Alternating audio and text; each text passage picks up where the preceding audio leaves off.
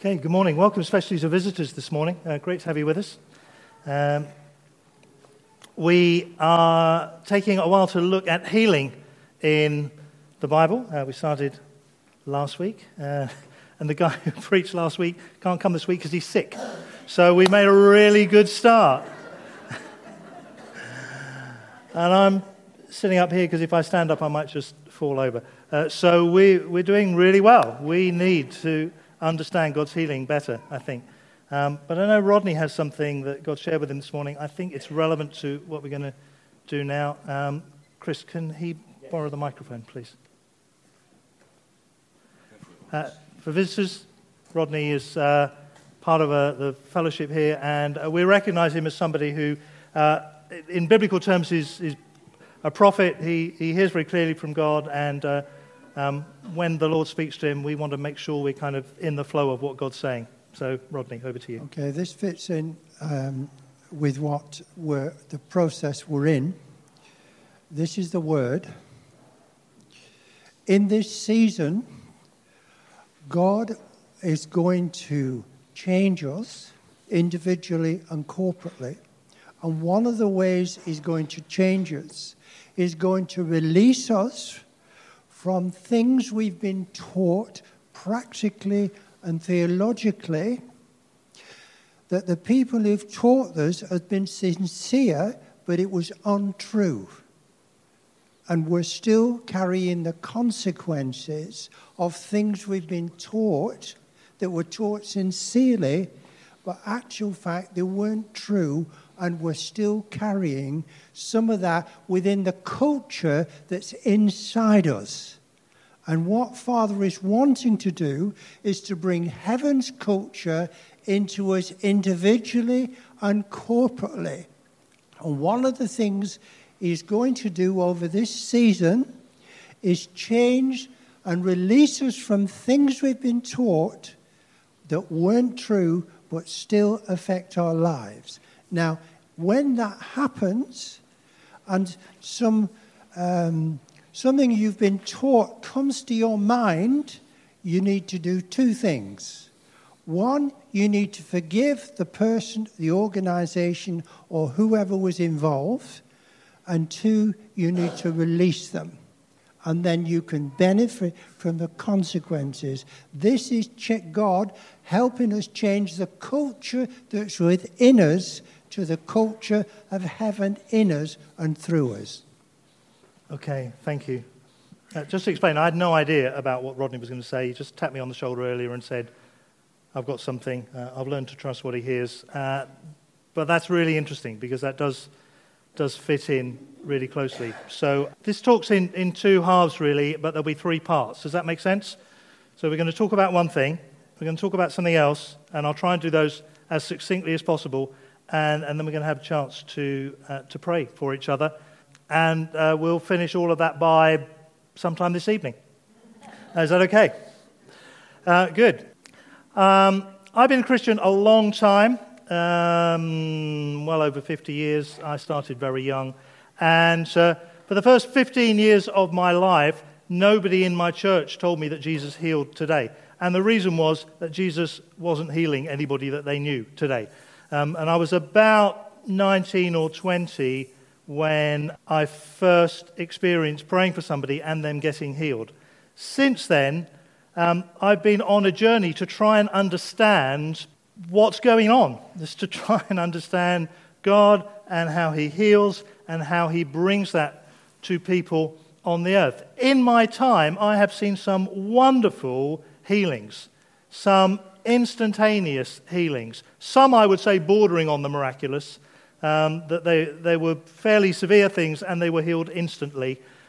And I've also seen lots of occasions, a lot more occasions where I pray for people and there's been no healing and nothing's happened, and I pray for people over a long period of time.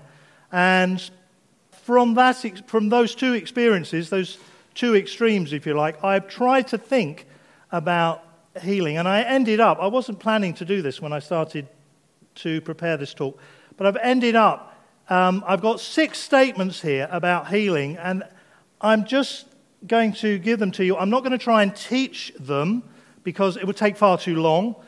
And it's not the church's position. Okay, this is my position on it. So I haven't consulted with the rest of the leadership team, and I'm not trying to pretend that we're all in agreement about all of this, because I don't know. And you will probably find yourself not in agreement with some of this, and that's fine, because that gives you an opportunity to go away and think about this. But at the start of this series, and although we're doing nothing but healing and miracles up till Easter, and then from Easter onwards it'll be sporadic. And the reason we're doing it so often is because we need to see more of God's healing and the miraculous. We've got one of our dear family in hospital at the moment. She has been at death's door. She's on the garden path moving away from it, but she's still in the garden, I think, frankly. And there are sick people here. I'm sitting on a stool because my hip is riddled with arthritis. I need healing. Some of you need healing. But more than anything else, we want to see Jesus glorified. Amen. We want to see an environment and an atmosphere where he's free to work not just in us but through us. We live in a sick society. We have a wonderful health service, but we've still got a lot of sick people. And Jesus has the power and the answers. So here we go. I've got my watch here. I've got Bible. I've got everything I need. 6 statements. 1, it's the nature of God to renew, restore, and repair. It is not the nature of God to inflict or accept disease, disability, and disorder. If you've got, bear in mind what Rodney said, if you've got anything within your consciousness that you think, oh, so-and-so deserves this, or God, by the way, if you want to take notes on this, it can be made available. Don't worry about trying to scribble it all down. Anything that says, oh, in some way God is bringing this or has brought this, my own view is forget it. I don't think it's at all biblical. God is the source of all true healing, wherever it comes from, whatever source, whatever channel. I'm here because of health professionals. Many of you are here because of health professionals. We should receive it all from him with gratitude. To desire his healing, and by his healing I mean healing that comes in a kind of direct sense through that and doesn't come through the channel of necessarily of medical care and so on. To desire his healing touch is to desire his presence with us. You can't have healing without the presence of Jesus. But if you've got the presence of Jesus, you've got the opportunity for healing of all sorts, body, soul, spirit. When he's present with us, his healing will be evident. He's always present with us. We don't have to wait for airy-fairy, spooky-wooky moments. Okay? Sometimes we get airy-fairy, spooky-wooky moments. They're great. I love them.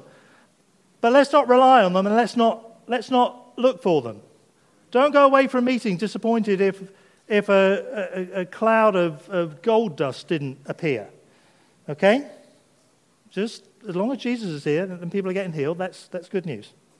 The New Testament standard is all who came to Jesus were healed. That's the New Testament standard. I think we should expect the same standard. I see nothing in Scripture that encourages me to believe for a different standard or to lower the standard. I don't see it in Scripture. Other people might, I don't. If we don't see that standard, and this is the problem, okay, it's all very well having that standard, but if we don't see that standard immediately, we should remember, number 1, he is always loving and completely consistent. God does not change. There's no shadow of turning in him, says James in the Authorized Version, I believe. Okay, just because something doesn't happen doesn't mean that God's changed his mind. Okay? It means that something else is going on. So he's loving, completely consistent, and he always rewards those who earnestly seek him. I think a lot of people don't get healed because we don't seek enough. And I'll talk a bit more about that. But if you've been prayed for once and you didn't get healed, well, you got prayed for and you didn't get healed. So get prayed for again. And if you didn't get healed, get prayed for again. Now, that's not to say just keep going back irrespective of everything else, but try to think of it like this. there's kind of a level of expectation for healing that we're all in. Wherever it is, there's a level there. And if what we need to see comes out of a level that's up here, we need to see our level raised. That's basically what all this is about, trying to raise our level. I'll talk a bit more about that later on. There's always a cost to our human nature when inheriting his divine nature. So advancement in healing will be contested. And courage will be required to overcome opposition. The big problem when we don't get healed or we pray for people and they don't get healed is we fear failure. We fear what might happen. Okay, now, as most of you know, Anne was ill for 2 years with cancer.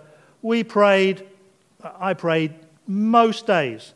And most days I knew I had to come back and find courage to pray.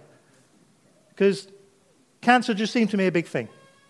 And it would be going on in here. It's not, you go and get some courage and then you come in. You start to pray and then you think, I'm not sure where I am on this. And you've got to deal with those things internally. And that's what puts a lot of us off. We think we're going to get healed. We go to get prayed for, or we think someone's going to get healed. We go and pray for them. And then it doesn't happen and we get knocked back and we don't just say, I'm going to keep going. I'm going to keep going. It's not just with healing, it's with anything. That's why the verbs that Jesus used, he says, keep on doing something, ask and keep on asking, knock and keep on knocking, seek and keep on seeking. You don't get the whole package straight away. You get salvation. When you come to Jesus, you get saved, you're saved, okay? No mistake. But there's a whole load of stuff that you don't get straight away, and that's called the journey. That's why the ancients, if you like, who set a lot of Christian tradition in motion, they talked a lot about pilgrimage and all that kind of thing. Because it's like that. People were used to pilgrimage in those days. We don't have pilgrimage these days. We just get in the car and we drive there. That's not a pilgrimage. That's a drive. No? You get on a plane and fly halfway around the world. That's not a pilgrimage. That's 4 movies. It's 3 if they're long ones. And if the food's good. But it is a pilgrimage. You've got to keep going. Receiving healing is a journey. There may only be one step. It may be bang, just like that. Or there may be many. But in the journey, the Father desires us to grow more like him. If God doesn't answer straight away, then God's doing something. God is answering, he's just not answering in the way that we anticipate. He's doing something. There are lots of things I have not seen straight away. There are more things I haven't seen straight away than things I have seen straight away. Really frustrating sometimes. Really frustrating. But every time it doesn't happen, leaves me with a choice. So what are you going to do, Graham? Going to keep going or are you going to give up? Fairly simple choice. God's heart is filled with compassion for those in need. We cannot overestimate the degree of compassion in the Father's heart. That's why we have it. If you feel compassion, it's because your heart's resonating with his. When our hearts resonate with his, we see his kingdom come and his will being done on earth as it is in heaven. We see it in greater measure. Faith and compassion grow in us as we draw on the life of his word, which for most of us comes in this form or on a phone or an app or something, and the testimonies of his activity. This is a testimony. That's why it's called Testament. The Old Testament, the New Testament. When you tell your story, it's a testament. It comes from a kind of legal idea that you'd be in court and you'd be a witness and you say, well, I saw this. And there is something within that God takes and uses, and it can build faith within us.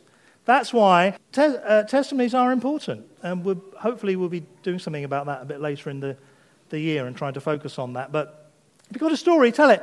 Even if your story isn't complete. Okay, I've got a story about healing that hasn't happened yet because I'm in the process. I've got stories about some healings. I've experienced some healings in the past, and I've seen a lot of healings. I've got stories about those, but I've also got stories about things that haven't happened yet. Don't be afraid of what hasn't happened yet. Don't be intimidated by it. Don't be undermined by it. If you're walking up a mountain, you don't get intimidated by it. You just say, I'm going to get to the top. I'm going to get to the top. Even if you're not there, people say, where are you going? I'm going there. What are you doing? I'm climbing a mountain. You're not hoping to climb a mountain. You are climbing the thing. What are you doing? I'm receiving healing. But in the end, there'll always be mysteries. Always. Things don't work sometimes. Bad stuff happens and doesn't get put right. Why? I don't know. That's my theology of stuff like that. Bad stuff happens. I've heard theologians, well, some, I don't hear many because it's not really my thing, but I've heard some theologians give very clever and erudite answers, but basically they're saying, I don't know. So you can say, I don't know like that, or you can say, you can write a whole book to say, I don't know, because that will satisfy some people, but in the end, you don't know. But how we do know is by drawing closer into his presence to fathom them. Almost every time, I think, speaking out of Anne's death, almost every time I needed an answer, I found it in worship. Either on my own or here in the family. Because it's in that environment we are more open to hear the voice of God. Right, that's part one over. Not going to go into a lot of discussion about that. Other people might choose to unpack it or disagree with it. That's fine. And that can be sent round or it can be made available on the website. And you can get it from there during the next few days. Okay. Right, we're going to look at Mark chapter 1. I'm going to go very quickly through the lead up to the bit that I want to get to, which is the leper who's healed at the end. But you really need to understand the first part of the chapter, because the way Mark wrote it, or whoever, but probably a guy called Mark, he wrote it in a particular way. Firstly, Jesus appears and his prophetic background is established. And that's the Isaiah quote. Look, I'm sending my messenger ahead of you. He will prepare your way. He's a voice shouting in the wilderness. And then guess what? We get a voice shouting in the wilderness. John the Baptist. Do you know when John the Baptist started preaching, there was no one there? He really was in the wilderness. He was in the middle of nowhere. I mean, he obviously hadn't been to Bible school.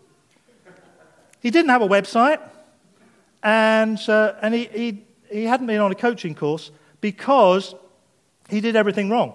He started preaching in the middle of the desert when there was no one there. And guess what? People turned up. I mean, I preached in places like that sometimes. You know, there's just nobody there. Nobody turned up. But that's not the point. He just did what the prophet Isaiah had said, perhaps 700 years earlier. But it says, he will baptize you into the Spirit of holiness. He's saying, look, here, what I'm doing with water, imagine the Spirit of holiness, or different translations use different things. But he's going to do that to you. The next section, his authority, that's Jesus. Jesus' authority as the Son of the Father is declared through his baptism. He gets baptized, and everybody says, why did Jesus get baptized? He got baptized because that was the thing to do. His Father said, get baptized. So he went and got baptized to identify with us, but also to show he was coming into a new phase for him. A dove descends, there's a voice speaks from heaven, and then he goes off into the wilderness. All of that establishes his sonship. Okay, Mark doesn't go into it in detail, but Luke goes into it in more detail, the temptations. Read through the temptations, and they all start, if you are the Son of God. Okay? His Father just said he's the Son of God, and the enemy comes along and says, if you are the Son of God. Anybody ever had that happen to them? Yeah. Something accuse them, say, if you are a child of God, if you are the daughter of God, if you are the Son of God. What's your answer? Yup. Okay? Do what Jesus did. Go back to the Scriptures. Say, yup, that's me, Son of God. But you're in a mess. I don't care. I'm a son of God. But you need healing. I don't care. I'm a child of God. But your family's a mess. I don't care. I'm a daughter of God. Okay? Our circumstances don't dictate our identity, do they? No, thank you. Okay, so that's Mark 1, 9 to 13. Testing will come. Testing will come continually. Good news, folks, it's always going to happen. If you thought you'd missed it, sorry, you've not.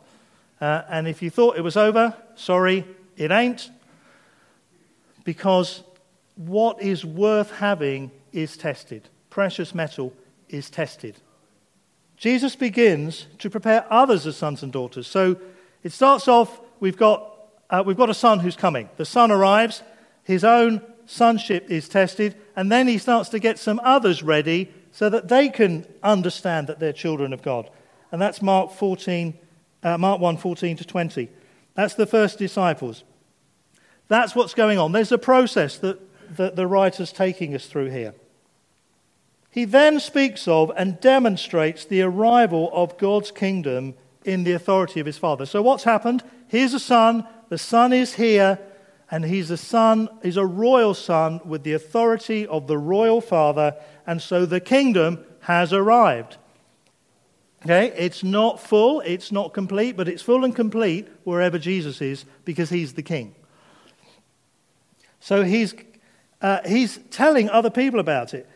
And what they say is this, or at least what Mark records for us. So this must be important because he wants us to know this. Amazement gripped the audience, and they began to discuss what had happened. What sort of new teaching is this? They asked excitedly. It has such authority. The teachers they were used to listening to always referred to somebody else's authority, usually somebody dead. You couldn't speak on your own authority. You had to speak out of the works of this great rabbi or that great rabbi. Jesus didn't do that. He just said, this is what I say. I'm telling you this. This is what it's like. And then just to prove that he had authority, something that opposed his authority, a demonic spirit, started to kick up a fuss, and Jesus basically said, shut up, go away, keep quiet. And it did. And so the people not only heard authority, they saw it in action. We used to have dogs at home, and we had a measure of authority over the dogs. They occasionally did what they were told. Some of you have dogs, and you will probably have a measure of authority over that. Some of you will have cats. You will have no authority over them whatsoever. Okay? Cats are outside of that particular realm. Doesn't work in the same way for cats. This society was overrun by things that weren't under authority until Jesus turned up and just said, authority's here. We then move on to Peter's mum-in-law. So they'd been in the synagogue. From the way I read this, it sounds as though they went home for lunch. It doesn't say it was the middle of the day, but from the way I read it, it is. They went home for lunch.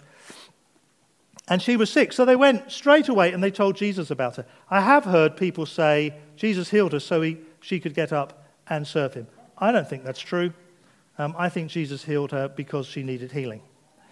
And he went, and in other Gospels it says the fever left her immediately and she got up. She was so pleased, she just thought, oh, now I can do what I really want to do, which is to prepare some lunch for these guests, because that was hospitality in those days. It still is in many of our homes. But of course, as soon as something spectacular is happening, the village hear about it. About 1,500 people, I looked it up. Google says so it's got to be true. That's a lot of people, because those homes weren't big. And I don't know whether it was a mess. I suspect it was a bit more orderly than that. Otherwise, all the sick people would have got pushed to the back and all the healthy people would have gone forward. No. Or they'd have had no roof left, which is another story. They bring the physically sick and spiritually oppressed to find healing and freedom. Mark doesn't say they all got healed. Other Gospels do. I'm going to work on the basis that they all got healed. And then he says, okay, I'm not going to stay here. Nice though it would be for all of you, I've got to go to other places. That's my mission. Okay, introduction over. Let's get on to the talk. Right, the last bit of Mark. We've got this leper. Leprosy in those days, I can't imagine what leprosy was like in those days. The only thing I can liken it to, in my experience, is the fear there was surrounding people who were HIV positive in the early days of us understanding that or being aware of that, which was back in the 90s. Those of you who remember that time, you remember the great big black letters AIDS. And I was heading a school at the time, and we had a child one of their parents was HIV positive, and we had all kinds of discussions, most of which turned out to be completely wrong because we didn't know what we were talking about because nobody else did, about whether they should use the same toilets and all that kind of thing. And that was the kind of atmosphere. And it wasn't that we were going to push people away because we weren't quite like that, but that was happening in society. We don't have that, thank the Lord. We don't have that now. Situation's a lot better in many respects. But lepers were shunned. They were shunned because people were scared witless that they'd catch leprosy. And yeah, well, you know because you've seen it firsthand. I haven't. And there was a huge amount of shame because you couldn't go into the temple. You couldn't be accepted into God's presence. And as far as they were concerned, God's presence was in the temple. So you were shunned out of society. And this guy approaches Jesus. What level of courage does that take? And yet, he was uncertain. He knows Jesus can heal him, but he doesn't know if he will heal him. How often does that happen to us? We know Jesus can heal us or them, but we don't know if he's willing to do so. I don't know why we've got such a fuss about this within Christianity. It's really clear to me out of Scripture. Yes, Jesus is. It says he was moved with compassion. Now, when you start to dig into it a little bit, some translations say compassion, some translations say anger, and it goes back to the word being written very similarly, and compassion and anger, almost two sides of the same thing. He was compassionate toward the man, but angry at the disease. That must have happened to you, that you've got angry at something. You get angry that something is afflicting somebody for what's happening to them. And Jesus steps into it and commands the healing. He just deals with the thing he's angry with because he's got that authority. He's moving in that level of authority. It's the same level of authority he wants his church to move in. It's the same level of authority he wants us to move in. We're not there. Okay, let's not pretend we are. But my point is, let's know where the goal is. People say, well, there's a limit. And I say, well, okay, there might be, but I'm not there yet. I'd rather get to the limit and find out there's a limit. I'd rather get to the limit and find out there's a limit, or rather do that than give up and not try. But I don't think there's a limit. There'll be some things that won't happen. There's some things we won't see in our lifetime. There's some things I think we probably won't see before Jesus comes back, but I don't know what they are.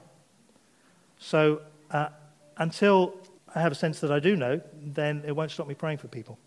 So Jesus goes off and says, shh, don't tell anyone. Just go and give the offering that's needed. We're not told whether he goes and gives the offering, but he does go and tell people. They hear his testimony. And guess what? Lots of people come to Jesus for healing. We need to see more healing. One of the things I did in preparing for putting this series together is I read through every healing in the New Testament. I haven't done the Old Testament yet. There's quite a number there, but I read through every one. It was great. It did me the power of good. But it also helped me to realize that despite what I've seen and despite what I've read and despite the things that I think I've learned, I carry a lot of unbelief. And I think that's one of the things we should deal with first. We are going to pray for people, but I've got two things I want to do first.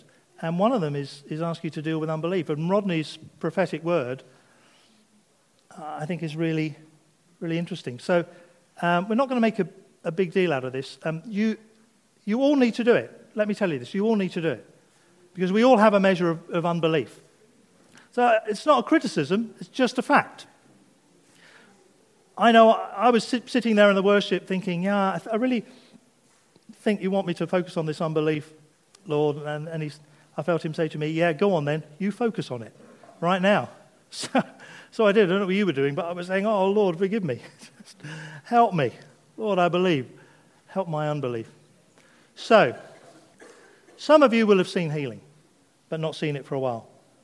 Some of you will have been prayed for healing and been healed, and some of you not been healed.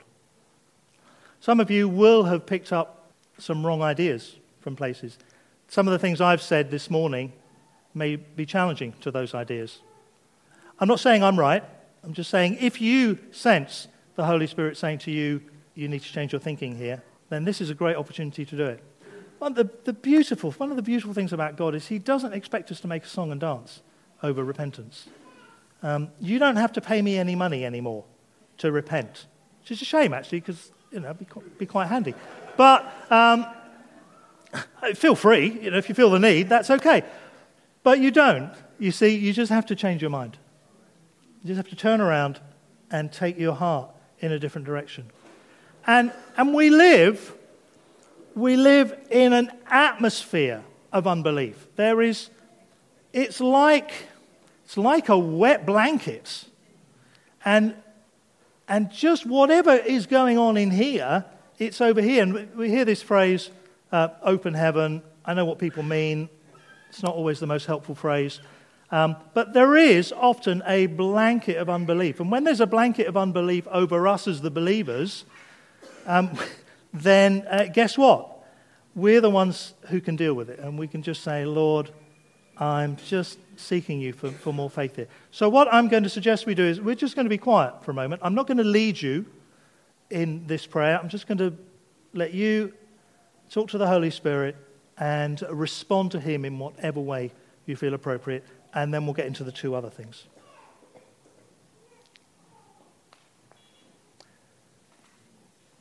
Okay, if you need a bit longer for that, you perhaps take some time later in the day for that. Here's the second thing we're going to do. If you're sitting there saying, yeah, I want to see people healed, or I want to see more people healed, or I've never seen anybody healed, I'd like to see somebody healed, I'd like to pray for you so that we have a group of people, and maybe everybody stands up because we're all free to do it. I would stand up because I've seen people healed, but I want to see more people healed. I want to see it much more frequently. I think it'd be good if we stood up and just said, Lord, that's me. I want to see more people healed.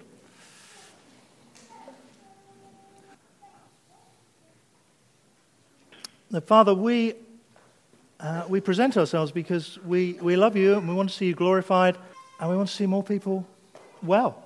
However that happens, we want to see it happen. We want to see more people in the family and more people outside the family. We want to see our neighbours touched by you, our work colleagues. We want to see people in hospitals and doctors' surgeries touched by you. We want to see people in the street touched by you, people we meet when we go about our day-to-day business. And for that, apart from anything else, we need some courage, and we need to grow in faith and expectation,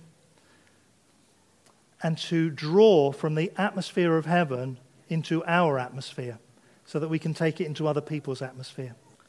So, Father, we ask you to help us with that. Help us take the steps that we need to take. Help us think and believe and act in the way that will give you the opportunity to show yourself. Amen.